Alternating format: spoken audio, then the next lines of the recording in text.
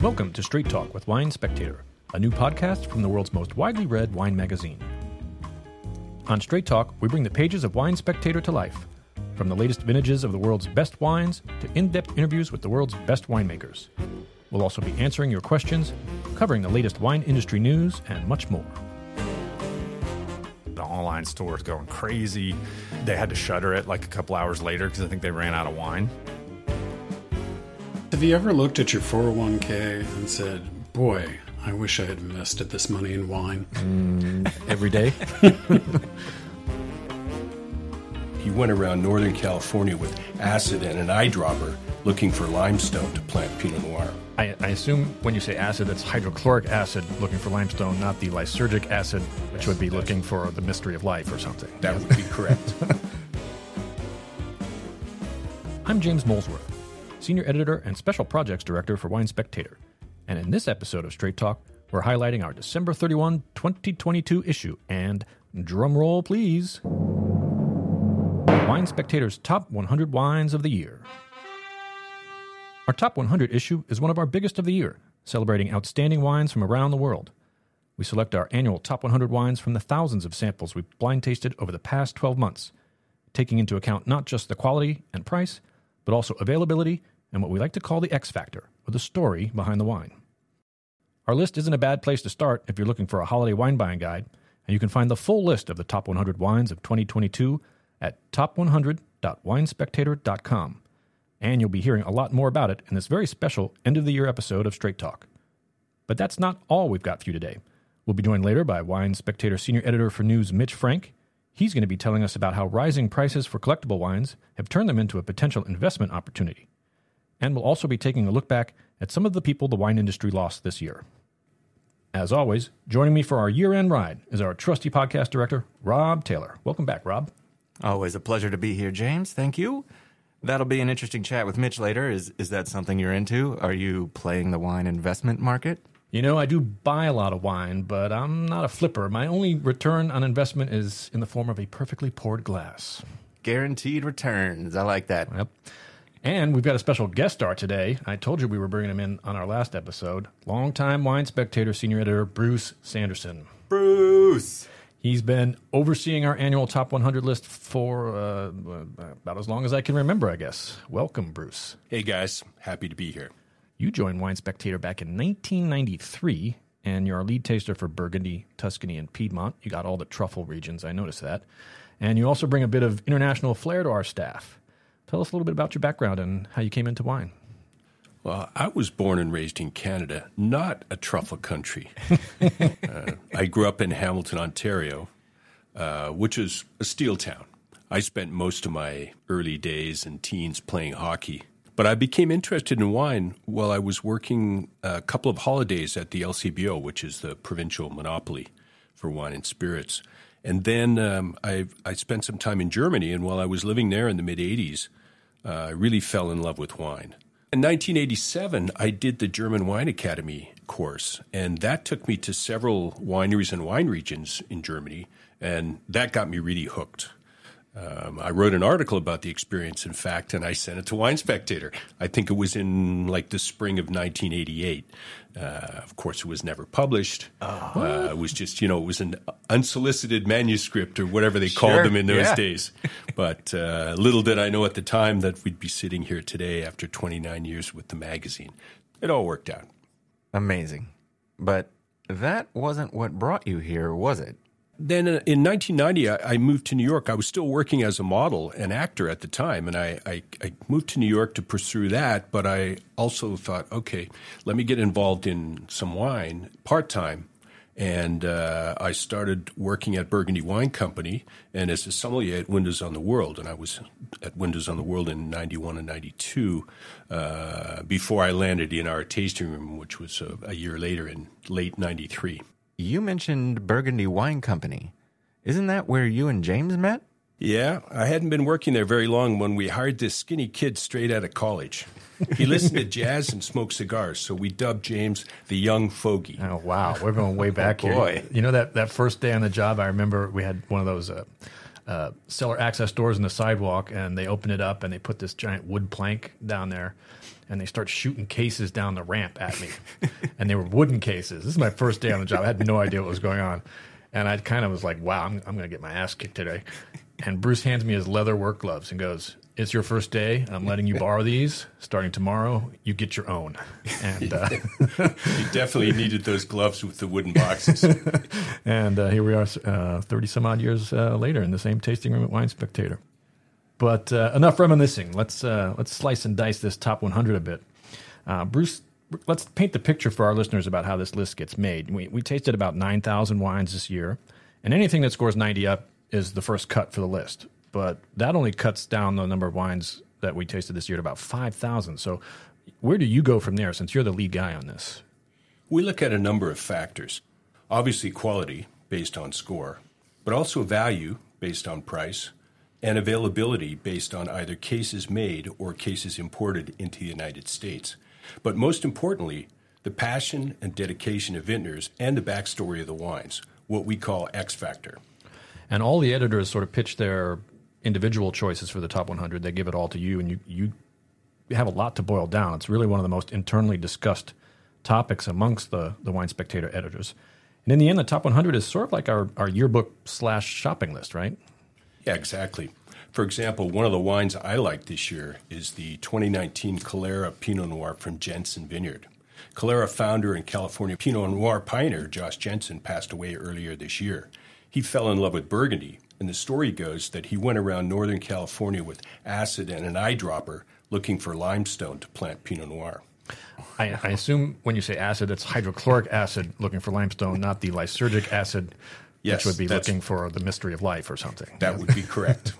Josh was a character and a pioneer for sure. And it's interesting, current Calera winemaker Mike Waller worked with him before Jensen sold the winery to the Duckhorn portfolio, and Waller's done a great job of not only following Jensen's idea, but moving the winery ahead on its own path too. And it's a great pick for the top 100, that Calera. That's one of the fun things about the top 100 list. There's something special about every selection, and you can read about each one of them in our December 31 issue. But before we get into the good stuff, Rob, let me remind our audience that Straight Talk with Wine Spectator is a free podcast, and we have a sponsor to thank for that. This episode is brought to you by Chubb. Storms, fires, water leaks, flooding. No one wants that kind of disaster. But if you have personal insurance for your home or cars with Chubb, when crisis strikes, you won't ever be treated as just a number. That's why 96% of Chubb clients with a paid claim are highly satisfied with their experience. Ready to raise your expectations for your insurance company? Visit Chubb.com today.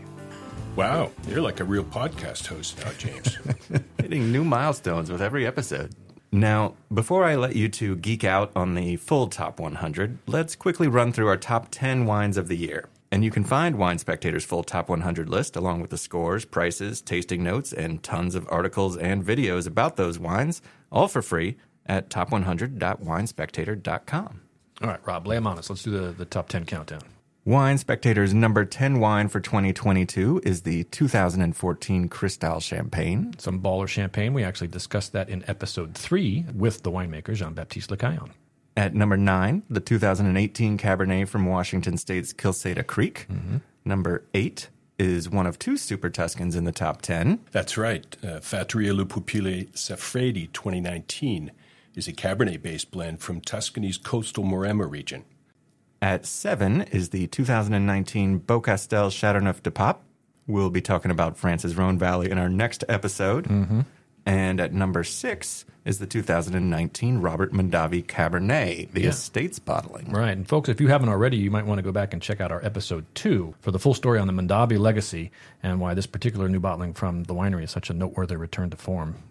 At number 5 is another Super Tuscan, Antinori's 2019 Tignanello. Yeah, Tignanello was a game changer for Tuscany and for Italian wines in general when it debuted in the 1970s. Number 4 is a Bordeaux, the 2019 Talbot. Yeah, from the Saint-Julien appellation. You don't need to chase first growth Bordeaux, folks. At $65 and 95 points, you can't beat Talbot for a cellar-worthy Bordeaux bottling at a square price. And I'm going to have a lot more hot tips on the 2020 vintage in Bordeaux in our March issue and the episode that we have in conjunction with that. And now we're down to the top 3 wines of 2022. Number 3 is a Napa Chardonnay, the 2019 HDV Hyde Vineyard. Number 2 is a more traditional Italian red. Help me out again, Bruce. Fattoria de Barbi Brunello de Montalcino Reserva 2016. Barbi's been on a roll over the last decade, and all the stars aligned in 2016. And James, would you care to do the honors for our wine of the year? Why not? It earned 94 points and cost just around $80 a bottle. It's another great value for its class, and that's California Cabernet. Wine Spectator's 2022 Wine of the Year is the 2019 Schrader Cellars Double Diamond Cabernet Sauvignon, made by one of Napa's biggest winemaking stars, Thomas Rivers Brown. This is the first time one of his Schrader wines has appeared in our annual top 10, and it's not one of the high-priced, top-of-the-line bottlings. It's his economy line second wine, which is much easier to find, or at least it was prior to the announcement, and that's the reason it was selected, because it's a terrific value in a category that basically starts at $100 and goes up quickly. And we caught up with TRB, as Thomas Brown is known to his friends, and he told us how he found out he'd made our Wine of the Year. I was on the phone with someone, and I could hear a text pop up, bing, beep, whatever. So did what everyone does, ignored the phone conversation to look down at my text. And it said, "Congrats, Wine of the Year." And it so was off my radar, it didn't even register what they were talking about. So I just look at it and I'm like, oh, great. And I start talking again with whoever's on the phone. And I'm also trying to process at the same time what this text means. And just like everyone else, I'd been watching the daily reveal on the Spectator website. So I'm looking at this. I saw Madavi got, wine number 6, and I'm looking at all these other things. Cristal got 10. I love that champagne. Currently, maybe my favorite champagne. And then so I'm like, Wine of the Year, what could that mean? And then finally it clicks. I'm like, oh, Wine Spectator Wine of the Year. I cannot, for the life of me, guess what wine it would have been. And then I look back at my phone. It's Jason Smith, who's the GM for Schrader and Double Diamond. I'm like, this is quite obviously the 19 Double Diamond. And I hustle off the phone because my phone starts to blow up at this point. People are calling, texting, emailing. I'm trying to get back to people as quick as I can. People are like, oh, congratulations. One guy, I think he was being sarcastic, said, so nice you finally caught a break in the wine world, all this other kind of stuff. So I'm just receiving all this communication like second by second. It was all super positive. So great for the brand. Of course, I own my own little brand and some other stuff. So you think about the financial ramifications of this too, which is maybe an impolite thing to talk about. But I'm talking to the GM at Double Diamond, and he's just like, yeah, the online store is going crazy. They had to shutter it like a couple hours later because I think they ran out of wine.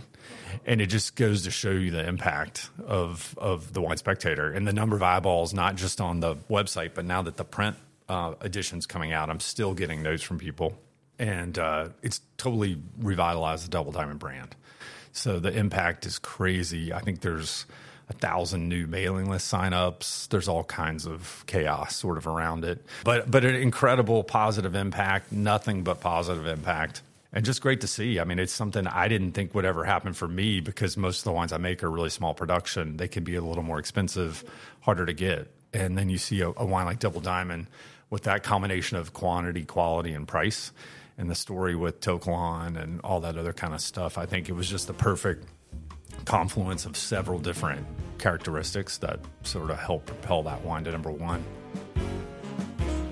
Our top 10 and Wine of the Year honors can really change the lives of the folks behind these bottles. And it can also move the market if you're into collecting and selling wine. We're going to talk a little bit more about that later, but first we're going to dig a little deeper into this year's top 100 and highlight a few of the wines that we think are particularly interesting. The lion's share of this year's top 100 list comes from the 2019 vintage, representing nearly 50% of the list, and the 2020 vintage represents nearly a quarter of the list. That all makes sense since we're reviewing the new release wines. In addition, 13 countries are represented, so lots of diversity.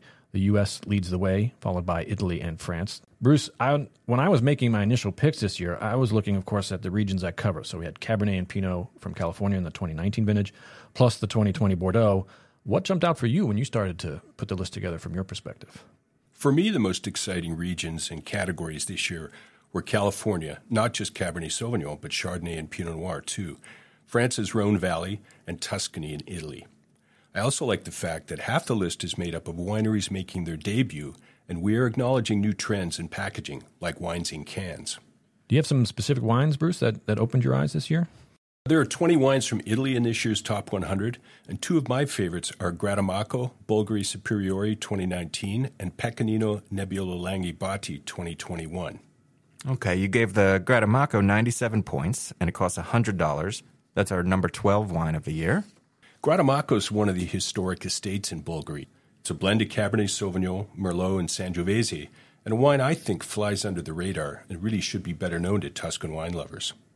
And that Pecorino is more wallet-friendly at $25.90 points. It's number 73 on our list. All right, we know you're the man to see for Tuscany and Piedmont, Bruce. Any picks beyond Italy? I love the Gaston Chiquet Brut Champagne Tradition Non-Vintage. It's a classic blend of Pinot Meunier, Chardonnay, and Pinot Noir from chalk soils with long aging on the lees. That Gaston Chiquet bottling is also on the value end for champagne at $44, which helps it earn the number 86 spot on our list. What about you, James? Where's the excitement for you? Well, sitting at number 14, I would point out the Philippe Tawny Cabernet Sauvignon 2019. Philippe Tawny, who runs this domain, is now 96 years young. He's still very hands-on. Yeah, he works with his daughter, Lisa. And this is the emphatic answer to people who say they think all California cabs are just fruit bombs. It's an old-school wine, mountain fruit, which gives it a lot more of that rugged tannin and racy acidity, along with savory, menthol, earth notes in the mix. And it ages beautifully. It really is one of the iconic wines in Napa that doesn't come from the valley floor. Then there's the legendary Rhone producer Jean-Louis Chave, who cracks our list this year. Essentially, his Hermitage is too expensive to make the list. You know, we have to have a bit of a price cap because we want people to really be able to find these bottlings and buy them relatively easily.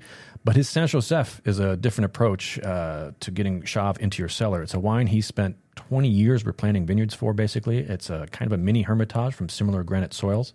And the 2018, which is the one that we've selected, costs under $90. It earned a classic 95-point rating, and it's checking in at number 37 on the list. And then further down, I'd point to number 77, the Clos Cibon Tiburon Côte de Provence Rosé Cuvée Tradition. They have a couple of cuvées. This is their entry level at $37 and 91 points. Might seem a little pricey for rosé, but that category is moving up in general, and this makes our list because it's not your typical basic pink Provençal rosé. It's aged under a little bit of flor, which gives it an oxidative note, and it shows just how lovely a serious rosé can be. James, my wine IQ spidey sense is tingling. Can you tell us what a flor is? It's not the thing you're walking on. That's a double O-R. This is flor with a single O, and it's actually a yeast that sits in a level on top of the wine in cask, and it's most known and most used in sherry, which gives sherry that sort of very saline, oxidative, slightly nutty note. It can be used in other methods of wine production carefully, but yeah, it's an oxidative approach, and it can be quite beautiful. Very cool. Nice picks all around, gents. Of course, we think all 100 selections deserve our readers' attention, but the market tends to really home in on our top 10 and, of course, our annual wine of the year, many of which have gone on to substantially increase in price. In a moment, we're going to be joined by Senior Editor for News Mitch Frank to talk about that. And we've got lots more to come as well. But in the meantime, thanks for joining us today, Bruce, and enjoy the holidays, my friend. The Bruiser, thanks for coming in. Thanks, guys. It was great to be here. Keep up the great work on Straight Talk, and have a great holiday break. What's new in the world of wine? Wine Spectator is the leading source for wine industry news and trends. From big-name wineries changing hands to wine country wildfires, we'll catch you up on the most important need-to-know news for wine lovers. And helping us out today, as usual, is the Wine Spectator's Senior Editor for News, Mitch Frank, joining us from his home office in the Big Easy, New Orleans. How you doing, Mitch? Hey, James. Hey, Rob. Thanks for having me back. Yeah, good to have you. You know, we've been covering our top 100 wines of the year in this episode, and many of them are great values. But there are also plenty of high-priced collectibles on the list, too. You know, the 2019 Tignanello came in at number 5, for example. And when they get a spot in our top 10, we've seen that these wines can end up, you know, being worth quite a bit more money down the road over their initial release prices. Now, one way people can sell their wines is via the auction market. Both the traditional auction houses and the online auctions, they control a pretty big marketplace for wine, what we refer to as the secondary market. But in recent years, we have seen a new development, wine investment funds. So, Mitch, you got to help us out. What's the deal with these wine investment funds? Well, James, have you ever looked at your 401k and said, boy, I wish I had invested this money in wine? Every day? Wine investment funds are an alternative investment vehicle, and they're becoming more and more popular in the U.S. What you're buying is shares in a wine fund. The fund managers buy collectible wines upon release, hold the wines in bonded warehouses, and then sell them in a few years once the wines have theoretically reached their peak value. The wine fund managers point to their recent track record versus the stock market. The Livex 1000, a composite of the most widely traded investment-grade wines, is up almost 4% this year. S&P 500, it's down almost 16%. That's interesting. The Livex wine index you mentioned has become a pretty important tool in the industry for tracking the value up for these wine funds and other things like that. And I noticed a flurry of activity there when our top 10 wines of 2022 were revealed last month. The secondary market price for the 2019 Beaucastel, for instance, which was our number 7 wine, that nearly doubled from its release price of about $120 to nearly $240. And likewise, there were some other really eye-opening jumps, nearly 50% for the 2019 Talbot, more than 30% for the Tignanello, and so on.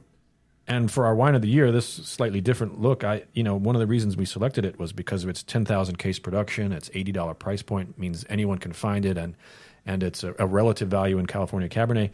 That was before the announcement. I did a scan of retailers that still have it listing, and it's between $150 and $350 a bottle. So there's a lot of jumps there. There certainly seems to be a way for people to collect and make money, but there's still a buyer beware here, right? Have you bought any cryptocurrency lately? No. Seriously, though, wine lovers need to do their homework and read the fine print. These funds all have fees, and you should know what they are. They also have rules that prevent investors from selling their shares before the fund is ready to sell the wine. Mm-hmm. Then there's the risk of outright fraud. In June, the FBI arrested a British man for allegedly swindling over $13 million from more than 150 victims in multiple U.S. states. Basically, he and his team are accused of cold calling elderly people and promising them big profits on wine and whiskey that the fund managers supposedly were going to buy and hold in a bonded UK warehouse. They didn't buy any wine. Our coverage of that fraud story was among our top articles of the year over at winespectator.com. We'll have all sorts of year-in-review coverage there in the coming weeks, including our annual In Memoriam feature. We mentioned earlier in the episode that California Pinot Noir pioneer Josh Jensen passed away earlier this year. Also passing away earlier this year, prominent Burgundy negociant and 11th generation Maison Louis Latour president Louis Fabrice Latour passed away at the age of 58. Yeah, and another California legend died this year, Fred Franzia, co-founder of Bronco Wine Company, who's probably most famous for popularizing Two Buck Chuck. Franzia was a brash and rather polarizing figure, but he introduced a lot of new drinkers to California wine. He will not be soon forgotten. That's all the news we have time for in this episode of Straight Talk. For all of our latest coverage and breaking news, visit winespectator.com and sign up for our free email newsletters. Thanks, Mitch. Hey, thanks, James and Rob. Good talking to you all. Have a happy new year, and I'll see you all in 2023. James, if I'm not mistaken, I'm just in time to catch Dr. Vinny during her office hours. I think you do have a few minutes. Tell her I said hi. I like that you checked your watch. I'm just looking at the office hours. Paging Dr. Vinny.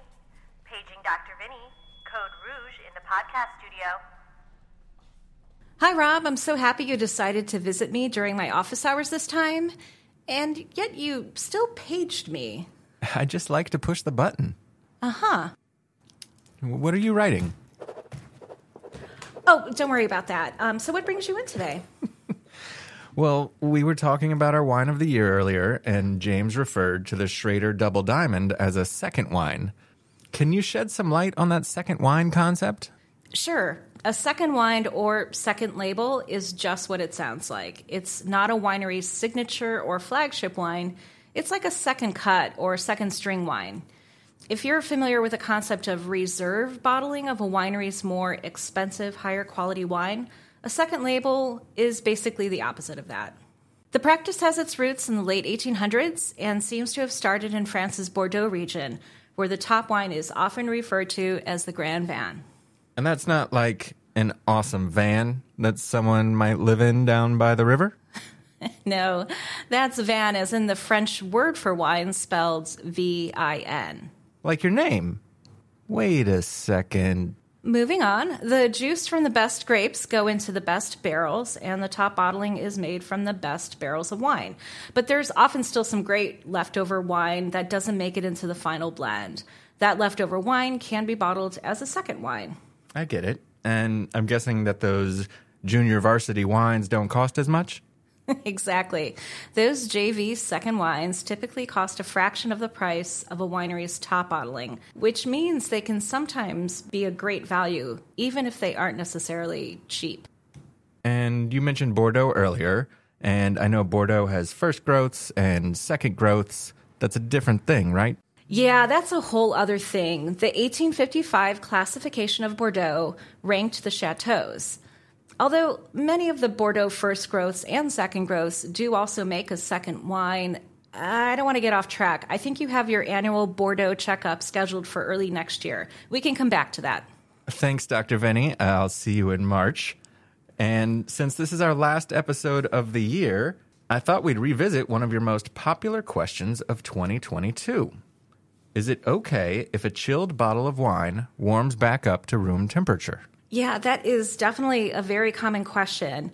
I think there's an urban myth that beer or wine will get skunky if you chill it and then it warms back up. That's not true. It's totally fine to take a bottle of wine out of the fridge or cellar and then change your mind and save it for another day. Of course, if you want to learn more about proper wine storage, check out the Wine IQ section at winespectator.com, including, of course, my Dr. Vinny archives. I also talk about how light, vibration, or extreme temperatures can harm your wine, and even why some bottles are made from different colors of glass. Hey, wait. I want to hear the one about the different colors of glass. You can go to the website, Rob. I'm a very busy doctor, but all of our curious listeners are welcome to email their questions at straighttalk@winespectator.com. Be well, my friends, and have a happy new year. Thanks, Dr. Vinny.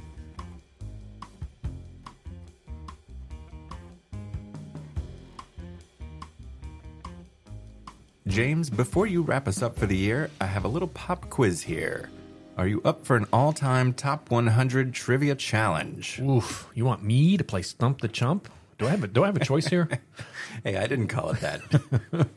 Okay, just so you know, I focus grouped these questions on a select group of your colleagues, and the responses ranged from, how would anyone know that, to, that's too easy. All right. Am I going to start with an easy one? Yeah, we're going to start you with a softball. Okay.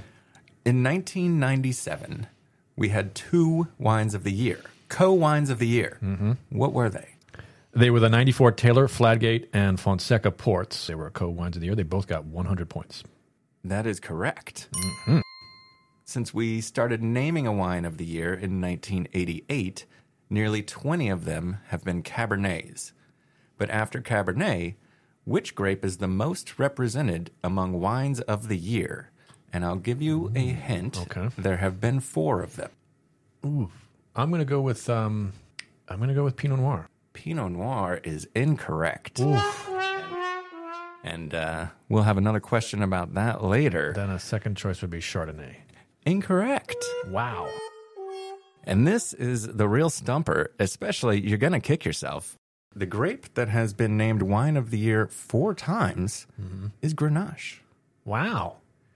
So we've got one Clos de Pop, Clos de Pop. an 89 Beaucastel, Gigal's Chateauneuf, and then the Saxum. That's right. Yeah. Yes, the Saxum. Wow. Sneaky. Okay. I've always said Grenache is the best grape, and I feel like this puts a little more weight behind my hot take. Grenache for days. All right, let me give you another one. This one should be a little easier. Okay, this is the last one, right? This is. So I can only embarrass myself one more time. We'll see what happens.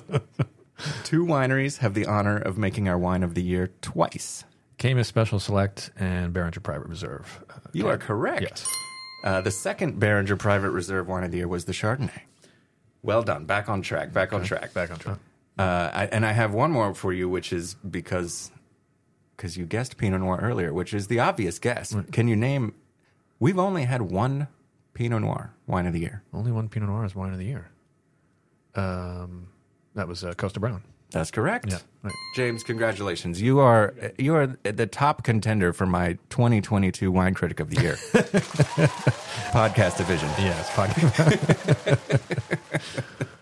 Congratulations. As a reminder to our listeners, the December 31 issue of Wine Spectator isn't just about the top 100. It also features Dr. Vinny's, Marianne Worobiek's Australian Tasting Report and Tim Fish's U.S. Sparkling Wines Report. If you have questions for us or you just want to drop us a line, you can email us at straighttalk@winespectator.com. And don't forget to follow us on Facebook, Instagram, Twitter, and YouTube. James, do you want to let the Straight Talk fans know what's coming up next? Yeah, as we wrap it up here, our next issue and our next episode will be the first issue of 2023, and it's got our value wine of the year for 2022, which is something we started doing last year. Everyone still loves a great value, and the January-February issue we put out is going to be chock-a-block with big values. We also have 2 annual tasting reports. Port, the 2020 ports are coming out. I've just tasted through those. It's not a big vintage, but there are some great wines there. I just got back from Portugal on a trip in October.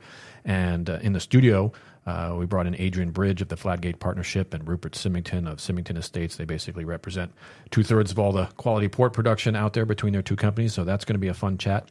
And our other annual tasting report is on the Rhone Valley.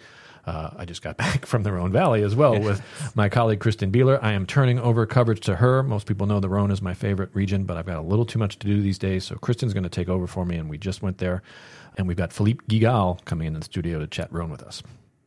And before we wrap up, I've also got my sneak peek of the week, the Straight Talk exclusive on an exciting and yet-to-be-published wine review. Got your pens ready, folks. It's the Domaine de Bosquet Gigondas Reserve 2020. Now, this rated 92 points. It's $55, and the reason I'm giving you this tip is if you followed my Rhone coverage over the years, you know that I think Julien Brochet at Domaine de Bosquet is basically the new paradigm for Gigondas. He does a lot of single vineyard bottlings that are a little pricey and tough to find. This is his basic level, but it's not just leftovers that don't make the cut. What he does is he takes equally good fruit from the single vineyard bottlings and makes a blend. There's 2,000 cases of it out there. The Gigondas Reserve 2020 from Domaine de Bosquet. Another great tip from James Molesworth, as always. Thank you. Until next time, thanks for joining us here on Straight Talk. This is James Molesworth wishing you all a happy holiday season. And as 2023 approaches, reminding you to always share when you drink the good stuff.